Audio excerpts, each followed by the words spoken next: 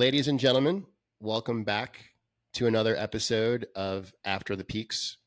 I'm your host, Brian Quigley, and today we have an exceptional guest joining us, Zach Carlson. A creative visionary, transformational coach, lifelong student of human behavior and high performance, Zach is truly a walking embodiment of living all in. Zach has worked with and learned from some of the best coaches on the planet and designed his life around the virtues of service to others, self-mastery, and curiosity. Zach is trained in nearly a dozen healing modalities, including breathwork, emotional release, mindfulness, and nonviolent communication with a master coach certification from the Elementum Coaching Institute. Zach is also a certified strengths coach from Gallup Inc., specializing in Strengths Finder and Clifton Strengths. Most recently, Zach has attained an SSC certification, in human design coaching, has a background in human communication and pedagogy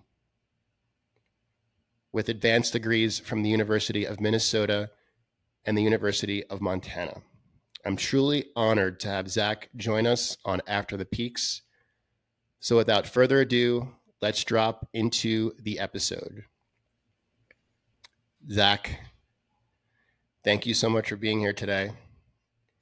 And there's so much I want to discuss with you, and not sure which direction I'm going to go on this call, but I want to start off with a quote.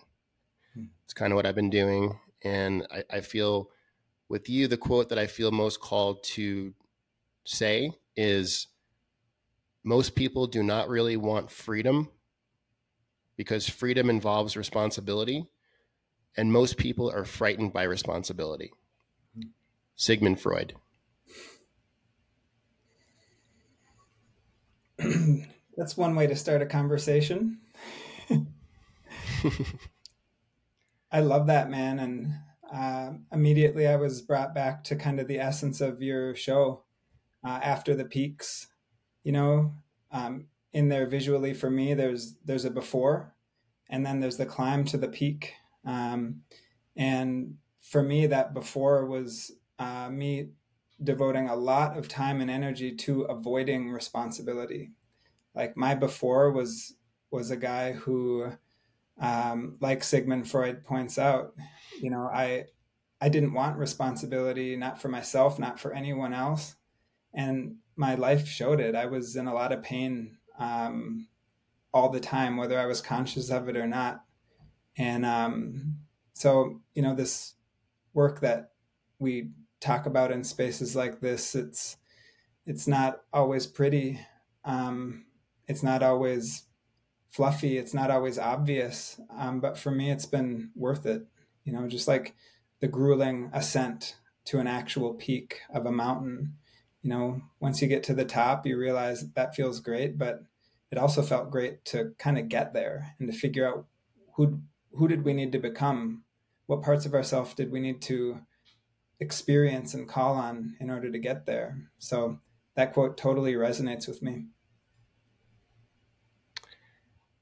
Yeah, and I appreciate that. And I spent a long time introducing you today, and that doesn't happen overnight. Mm-hmm. And take me back to 2012. 2012 was when you were at your rock bottom before any of this accomplishment. Mm-hmm.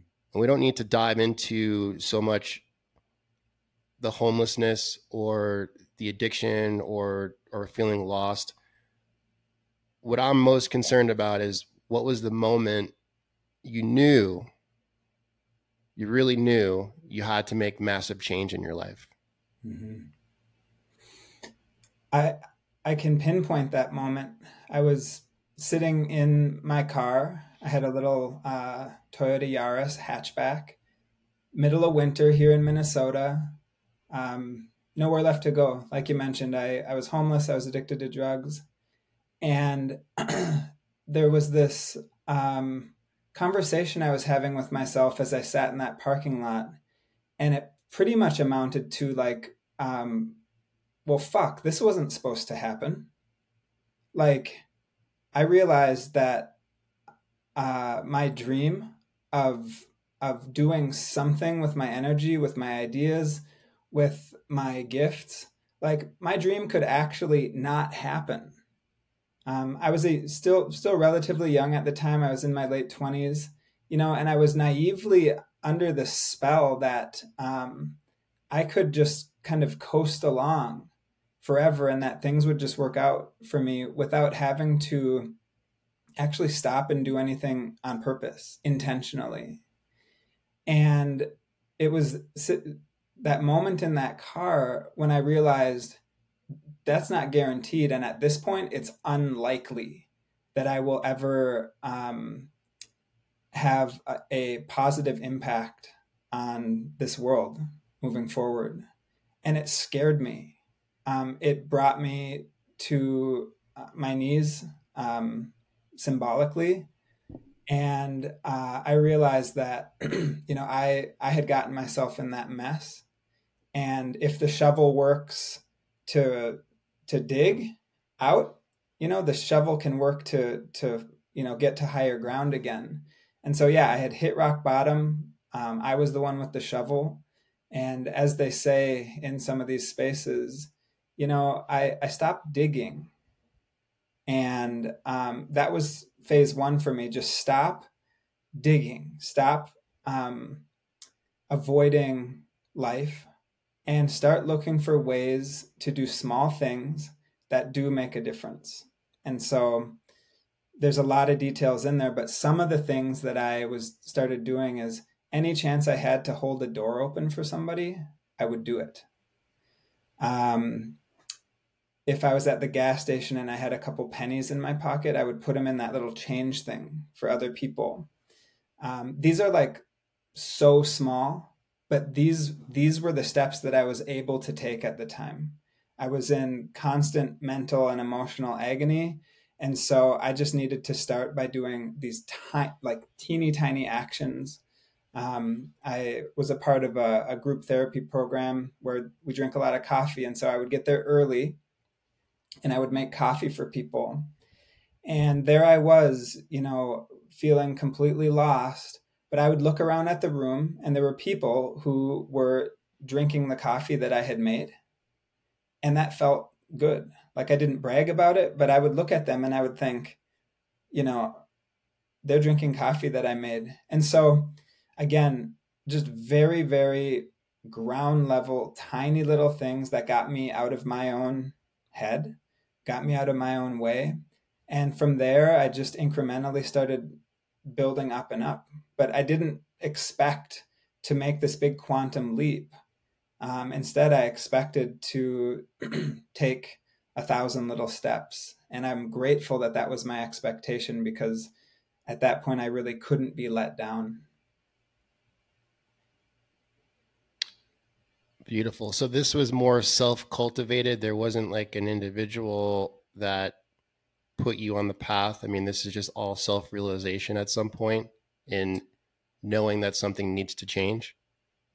Was there a mentor at this time? So, yes and no. I leaned on my groups. And so for me, it was 12-step recovery. I had been in and out of treatment centers. I had been in and out of psychiatric care. And so I had been given some resources, some tools to lean on. But I wasn't using those resources or tools. It was really the groups, the energy of these groups that created a shared reality for me. It normalized some of the darkness and chaos that I felt inside. And so if we can call a group a mentor, that would be my answer.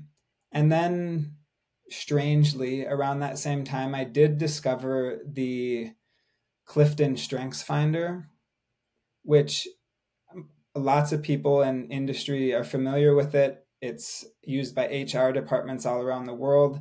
It's very dry, very sober, very unlike who I thought I was. But I took this assessment and it completely blew my mind for some reason. And, um, that was a tool, a total curveball that gave me, again, a mental framework to begin doing some of this work in real life.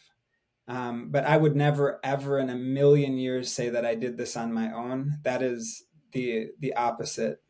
I also think this is a little woo woo, but that the people who were praying for me, like people who were praying for me, like everyone in my life knew that I was in rough shape.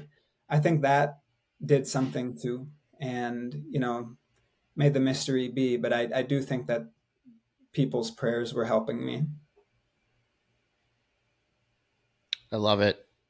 And just to let the audience know, you're a Strengths Finder coach and you're an author of 4 volumes of Strength Finder.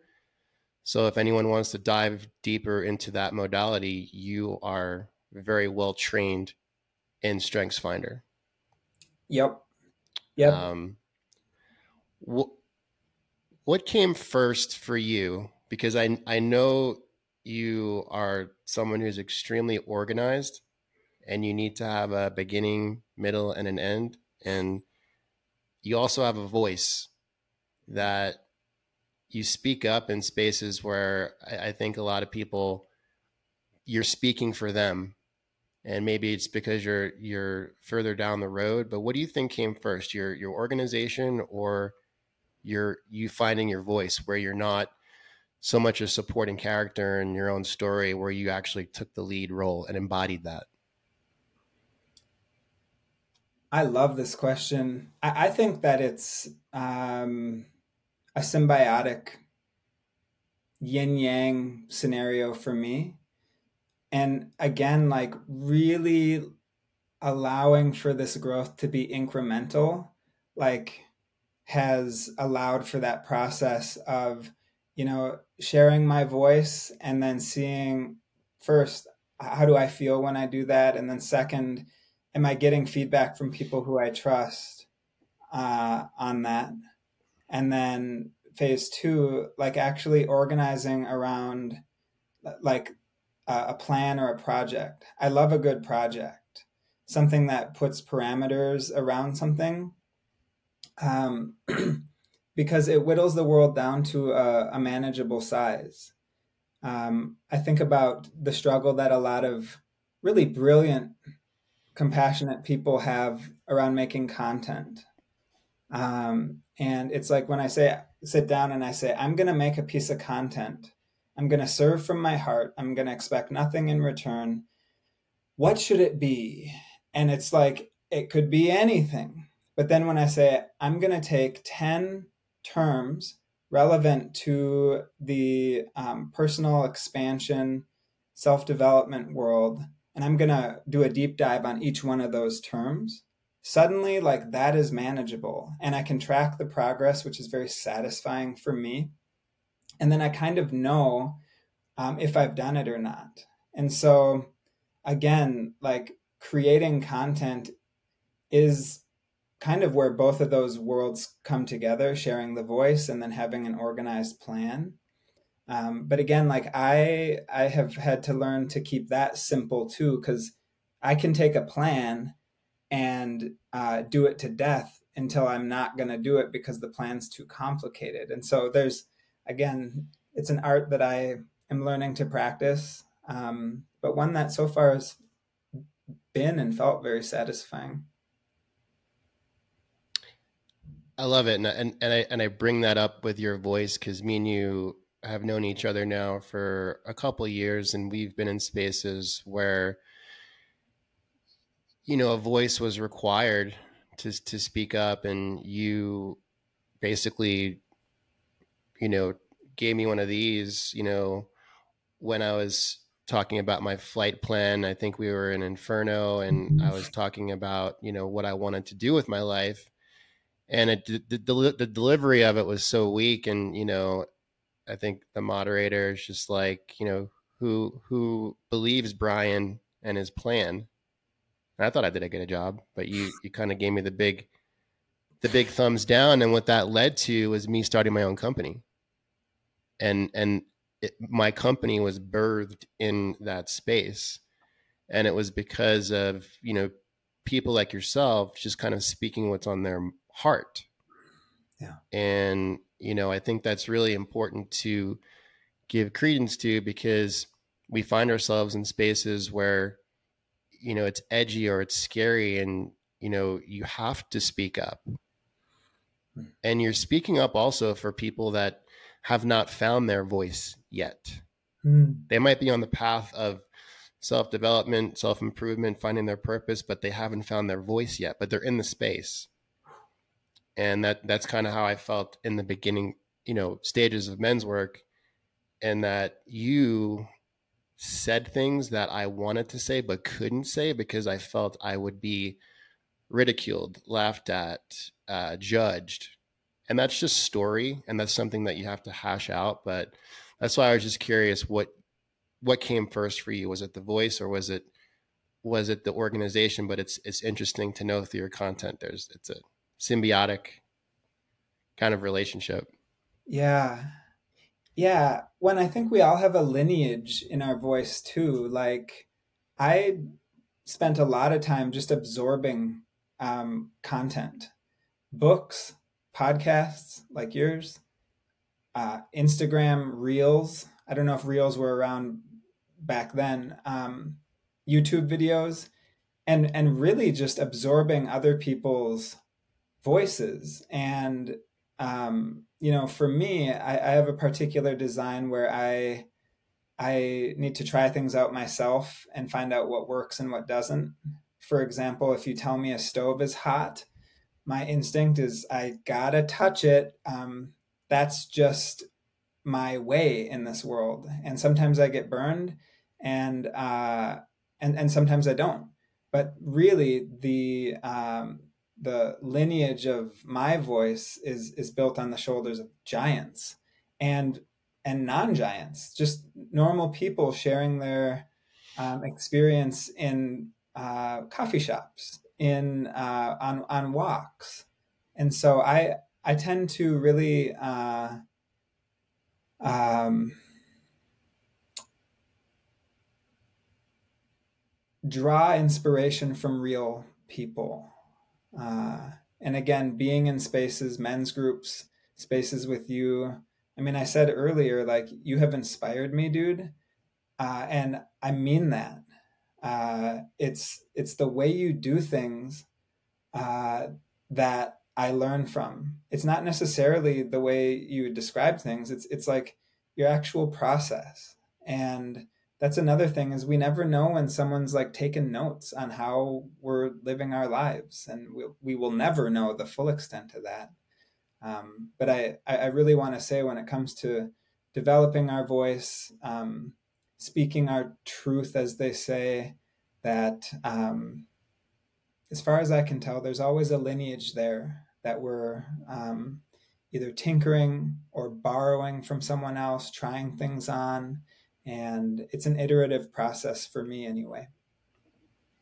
Mm-hmm. Yeah. Well, thank you. And I don't know if this is a means to an end. And I say means to an end because you talk so much about structure. You talk so much about projects and beginning, middle, end. Is there something in your life that is not a means to an end?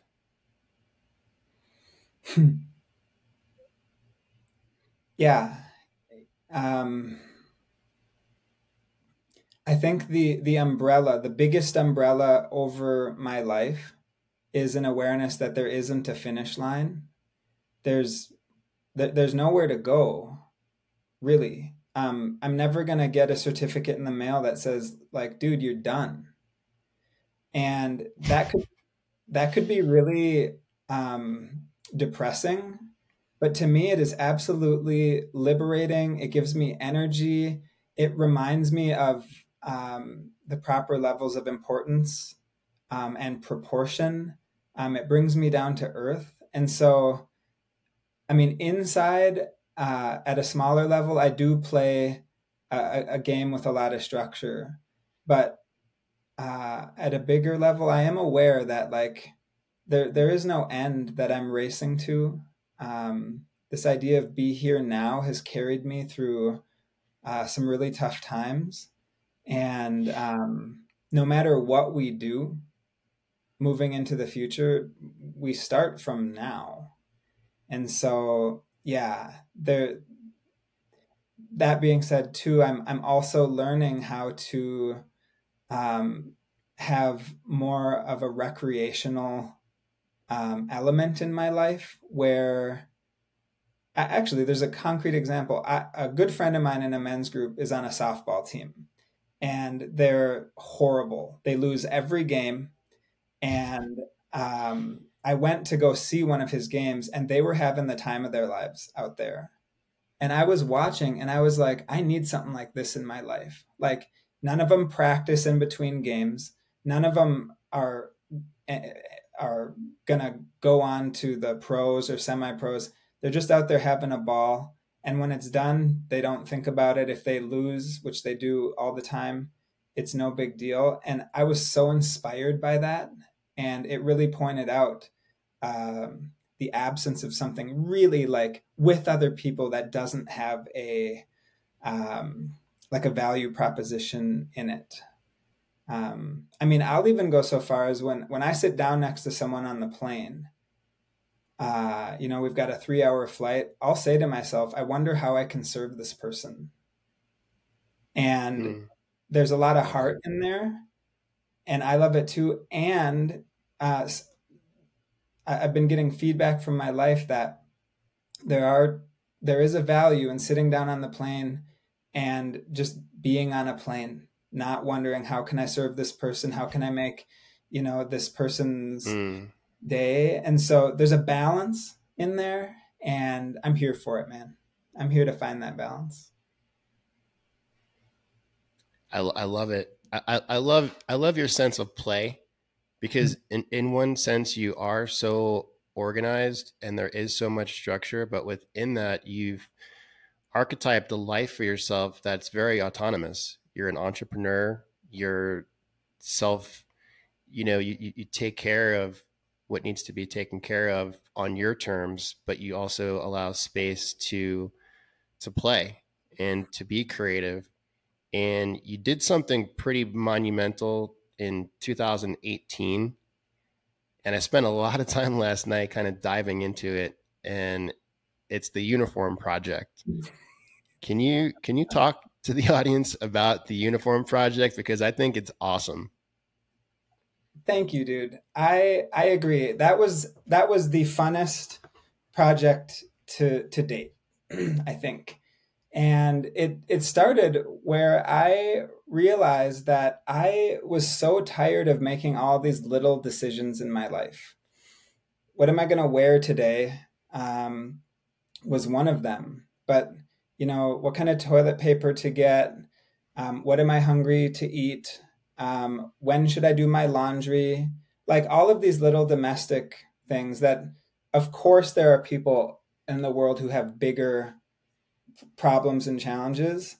But those were some of mine. I was getting burnt out just having to make all of these micro decisions. And so I thought, how can I limit that number? And one thing I did before the project was I started meal prepping. And so I would prep like 25 meals on Sunday night. And I was a raw vegan at the time. And so I'm prepping like all this raw vegan food. It was like a color explosion in my kitchen. But then I didn't have to think about food all week. And it was really grounding for me. Then I thought, what would be the clothing version of this? And Mark Zuckerberg, the former CEO at Sony, former president Barack Obama, like I didn't make this up.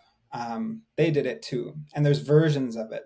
But my version was I bought 7 repeats of the exact same outfit.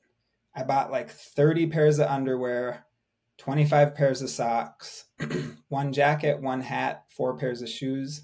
And then I donated all of my clothes, every thread, to veterans organization out here called DAV. And I got a fresh start. And just like with meal prepping, it worked, you know, and I was doing a lot of traveling at the time, and I hate packing, right? Because again, it's like, what am I going to wear? What am I going to need? Well, it limited my options so that I was able to pack.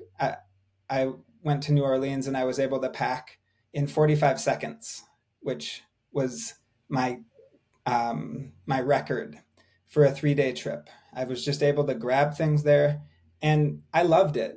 And you know, I did it for a year, and I wish that I had continued doing it, because after that, I went into about a month long malaise. I felt depressed, disconnected, because again, I was like back in this game where I was thinking about things that I actually don't care all that much about. I was playing games that I don't ever remember consenting to. And what I mean by that is, like, when you go to this place, you have to dress like this. When you go to that place, you have to dress like that. And I was like, those aren't games that I care about at this stage in my life. And so that's the hidden thing, the unexpected thing, is that after the structure is gone from the project, I need to have a way of integrating back into a non-project life frame, if that makes sense. Yeah, and something beautiful developed out of that experience, because I looked at the timeline. And did you develop your 10 laws of your code of life during that time? Yeah. Amazing. Yeah. Thank you. Yeah, I mean, just life code number 3, I am what I do every day. Master the fundamentals. Repetition equals mastery. Life code 6, knowing is not enough. I must apply what is known. So in that, you're finding you're just finding your voice, your purpose through the practical application of doing.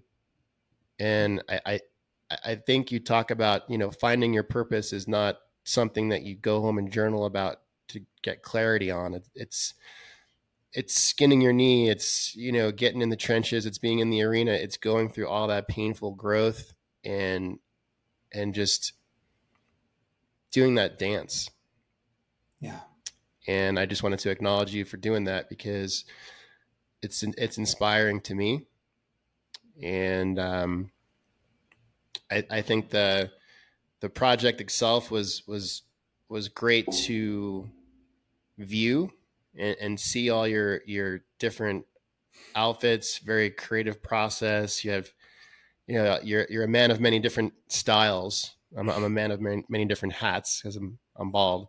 But yeah, you definitely were having fun. Yeah. In that experience. Tell me how buying a home has changed your life. Oh, in so many ways. So context is that when I was 8, my parents got divorced, and that was not traumatic for me at all. I actually found this little. I was a part of a divorce group in my elementary school where they were, you know, trying to support us, and I just remember, like, I didn't feel anything about it. It felt right, and so there was no trauma there. What started to be um, like condition me is that we would spend 1 week with my mom and then 1 week with my dad. And so we would move, I would move about 24 times a year, back and forth, back and forth, back and forth. And we were allowed to bring whatever we could fit into one of those big plastic tubs. And so if I wanted to bring all my toys and no clothes, that was up to me. Or if I wanted to, you know, practice some discernment, but whatever we could fit in those tubs, we could bring.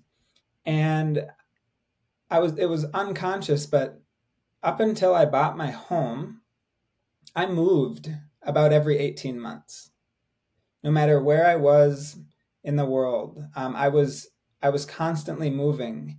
And part of what I loved, and this is me looking back now, part of what I loved about moving was putting everything into boxes and getting rid of stuff that I didn't need anymore, and then carrying those boxes to the next place. It was me reliving that mom, dad, house scenario as an adult unconsciously.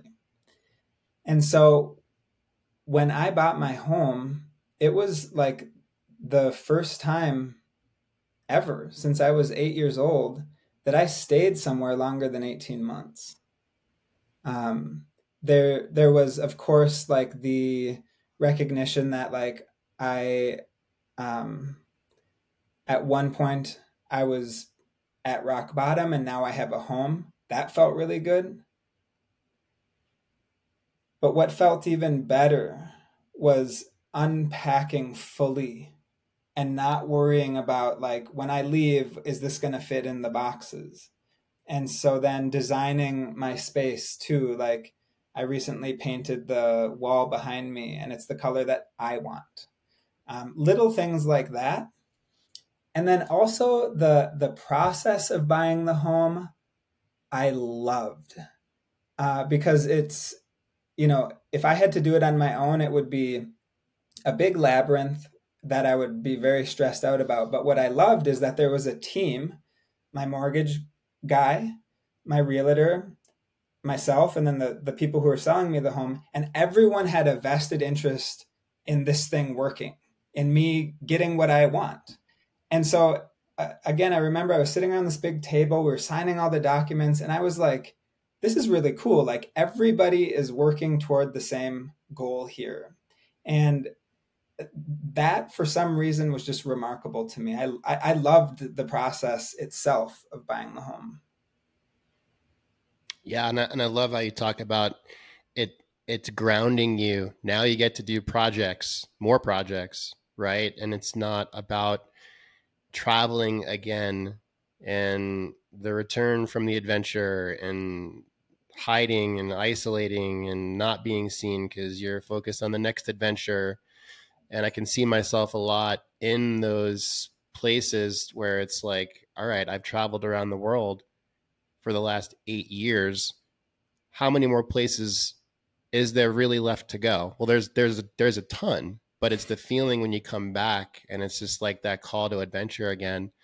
How many mountains can you climb? How many peaks can you hike, conquest, experience? And it's like you have the self-realization to take the assessment like, hold on a second, like, yeah, what am I running from?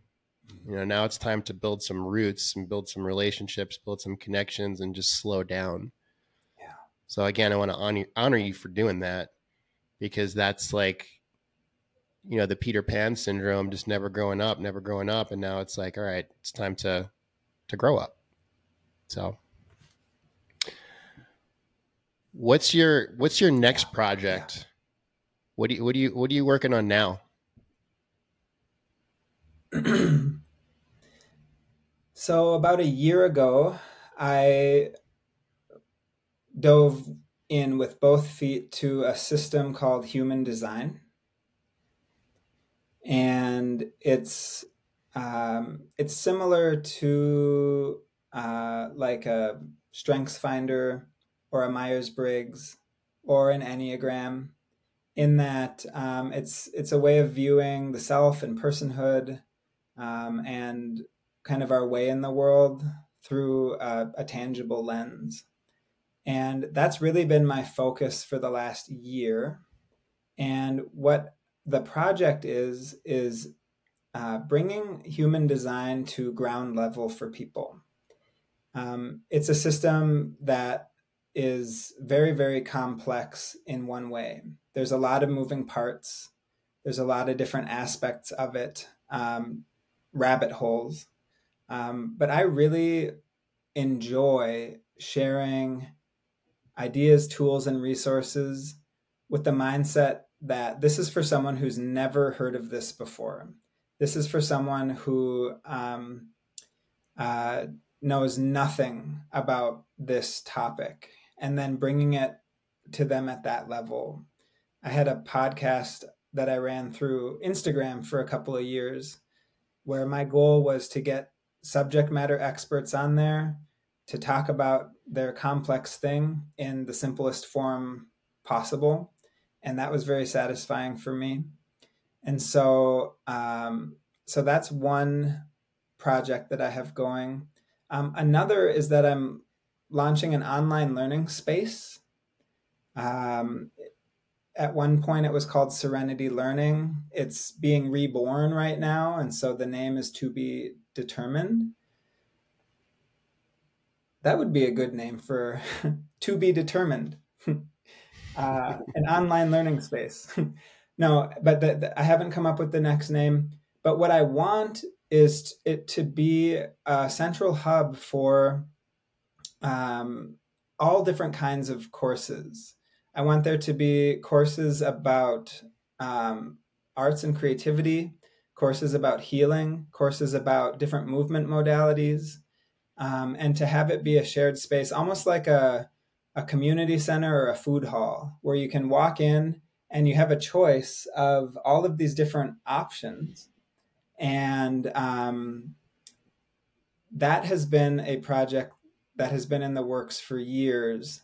And again, doing things incrementally, doing them right, so I don't have to go back and redo them. I tend to look for shortcuts, and I have learned the hard way. No shortcuts in this deal. And so that's my other project. I want to create a space where people can come and play and learn and get the sense of overflow. Like they've gotten way more than they paid for, and they have access to this incredible variety where if they want to learn something heavy and intense, they've got an option. If they have a few hours to kill at the end of the day and they want to learn about something that just lights them up, there's a place where it's all under one roof. And so I would say that's another project of mine. I love it. Creating a big impact out there. Thank you. You say, what if everlasting happiness is really developing everlasting resilience? So is life just a whole series of in process and painful growth? And because right now you're focusing on this new endeavor, is there parts of you that come up that are like, we can't do that? And you have so much foundational experience that you know that's just a story. And you just press on. Even though it's painful, you're still pressing forward. Ooh. I hope everyone gets to be interviewed by you, dude. This puts me into a really cool space. One, I do want to say really clearly that for me and for a lot of the people who I've supported in this work and a lot of the men in circles, like the growth isn't all painful, right? I think that is maybe the part that gets the most attention. But in my experience, just like climbing a mountain, there are parts that are painful. There are parts that are beautiful. There are parts that are strenuous, and there are parts that are easy. And so for me, it's about making room for all the different variables and cultivating a mindset, an inner state where when it gets difficult, I'm not surprised. I don't resent it. I spent a lot of time like resenting any kind of obstacle in my path. And so for me, it's, resilience is about acknowledging that I don't know the whole story. It's like the story of that farmer who has 5 horses and they all get away. And his neighbors say, "Oh my gosh, aren't you devastated?" And the farmer says, "Maybe." And then the horses return the next day and they bring with them 25 other wild horses with them. So he just gets 25 horses for free. And the neighbors are like, "Aren't you delighted?" And he says, "Maybe." And then his son is breaking the horses and he twists his ankle and can't walk. And the neighbors say, "Your son can't help you. Aren't you devastated?" He says, "Maybe." Maybe, maybe, maybe. And then the general's coming to town and his son can't go to war because he's got a broken leg. And the villagers say, "Aren't you so grateful?" And the farmer says, "Maybe." And it's that mindset of maybe that has carried me through difficulty, because I don't know the whole picture. What was chaos, what was a challenge, what was annoying at one stage in the game turned out to be the biggest blessing in my life. And then the attitude of maybe also helps me when things are going my way and really easy. I don't cling to that anymore. I don't say, "Oh, I need to hold on to this joy," or "I need to hold on to this feeling of peace." I just allow it to be there. I don't make it bigger or smaller than it is. I don't cling to either way. And to me, that's one approach to resilience. But again, like I think that we are wise to strengthen the parts of ourselves that give up at the first sign of obstacle. But then we're also wise to remember that it isn't just this big slog. Like nobody would ever do any kind of inner work if it was only difficult, right? Totally. Yeah. And you bring such a palette of modality. So you can go there. You don't go one way. I feel like with psychotherapy, perhaps it's just so linear and focused about what's wrong with you and you need to do this. And it's just like coaching. On the other hand, it's just like, you can get reviews. People can actually talk about their experience with you online. You can't review a therapist, right? So it's just like you bring the palette to the game.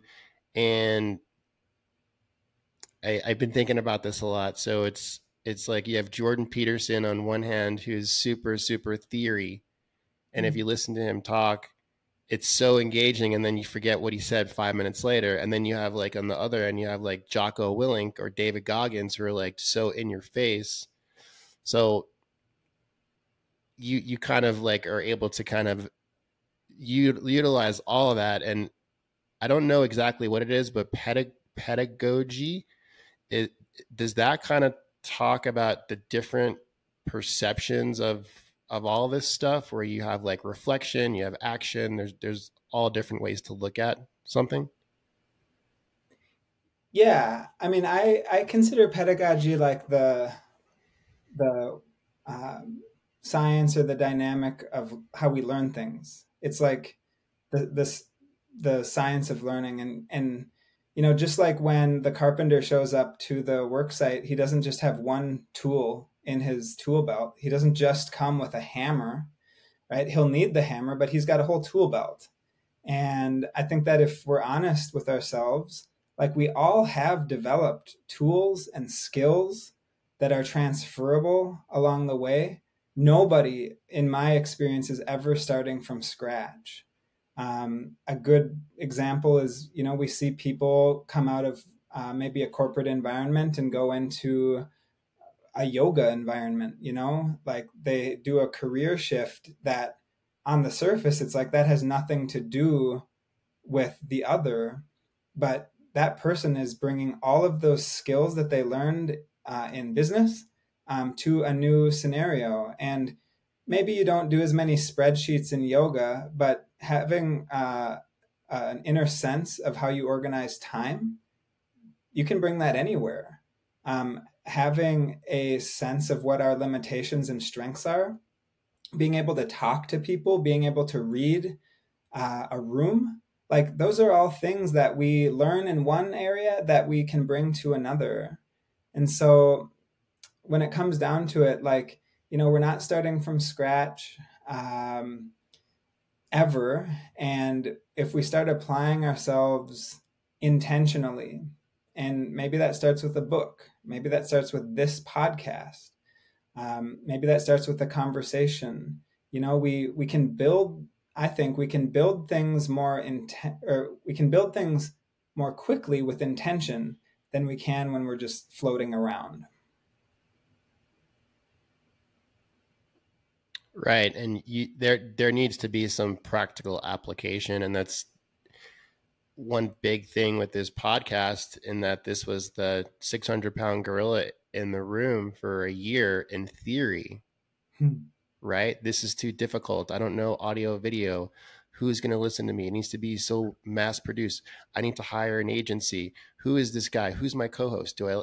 Like, I swear that was my like experience for like the first 6 months. And then I just pulled the plug because it was so overwhelming. So my intention with this podcast is not a means to an end.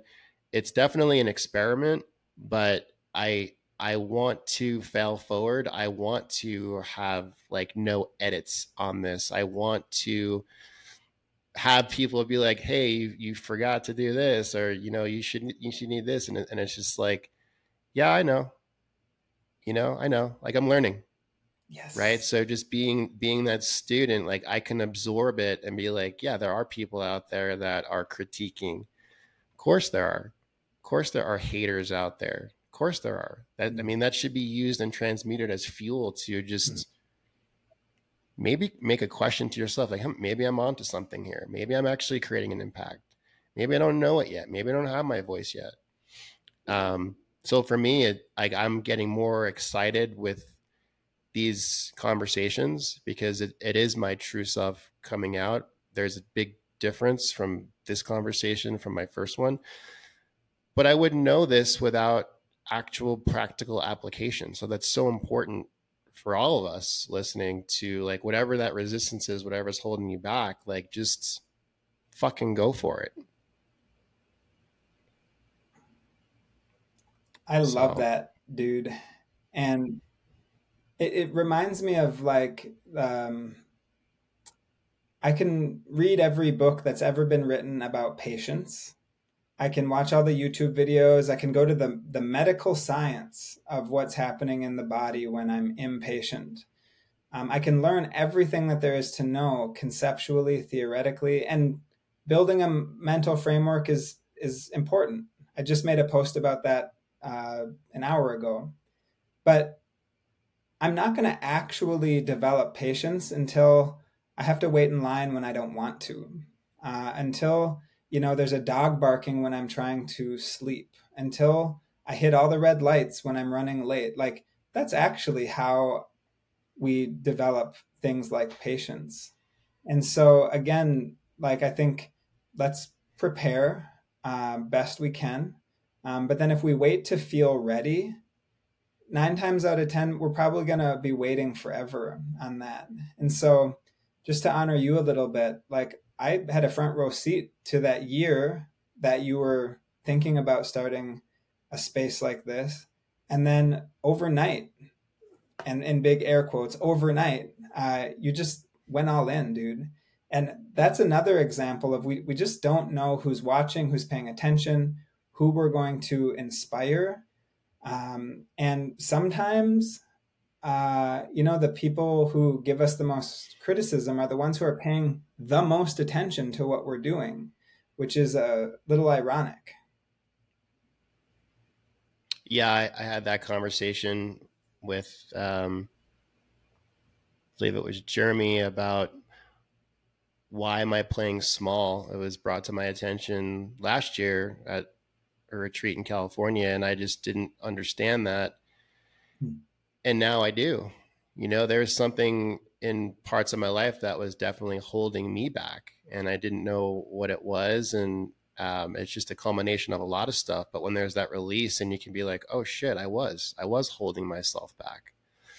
So in this new chapter, we're where things are going good and the body wants to get back to that familiarity. Can you talk about what's really going on there subconsciously and how that manifests consciously in relationship and business and in everything? How those patterns because I know from 2012 to 2018 for you, like that was a huge stride for you. That had to be painful for you. That transmutation from then until 18, that 6-year stretch, tremendous growth, but tremendous pain.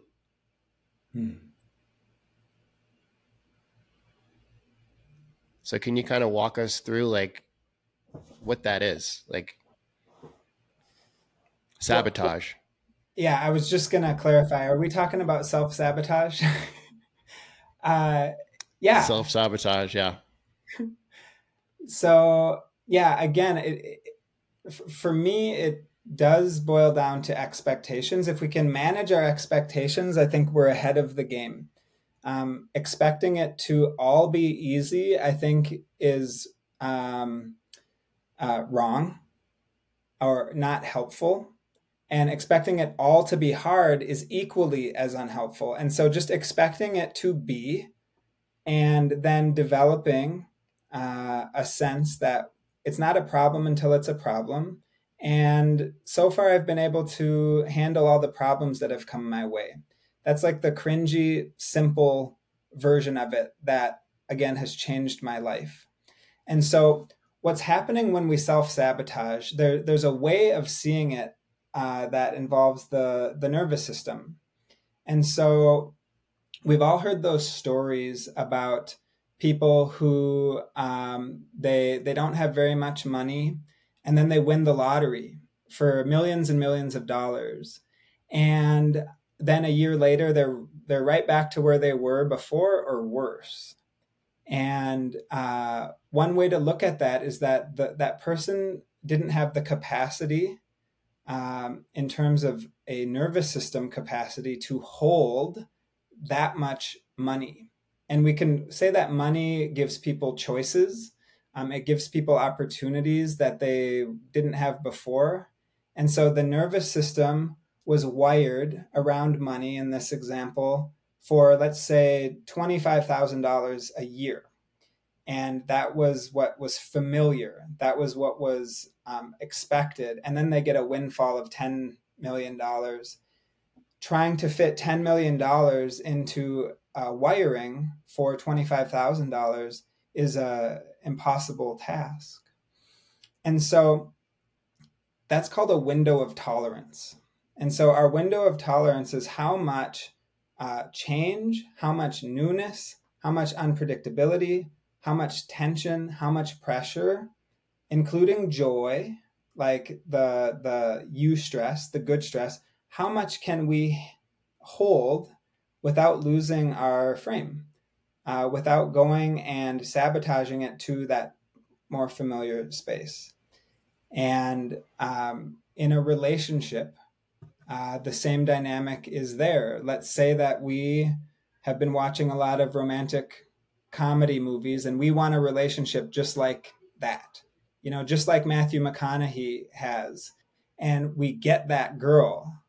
Well, have we done the work to really hold the responsibilities of a relationship like that? Have we done the work? Can our nervous system handle the pressure of an argument when things aren't perfect? Just like with money in relationships, same thing happens in a business. If a business for us grows way, way too fast and we don't have a team there, we're not adding pieces in there, we can't hold that vision. And so can our nervous system hold whatever it is that we're calling in? And the best example that I've heard of how the nervous system and our window of tolerance grows is it's like a rubber band. And so we can take a rubber band and we can stretch it out like this all at once and it'll snap. But if we stretch it a little bit and then relax it, and then stretch it a little bit more and relax it, we can eventually get it out to that point where it snapped. But because we went incrementally, it doesn't snap because it's been able to stretch over time.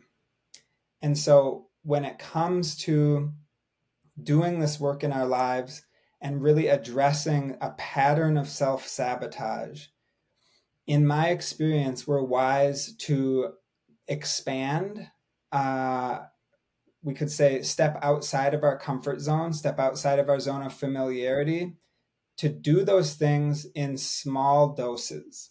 Now, sometimes I think it's appropriate to take a leap, right? To just go for it. But I don't think that that's every single step of the way.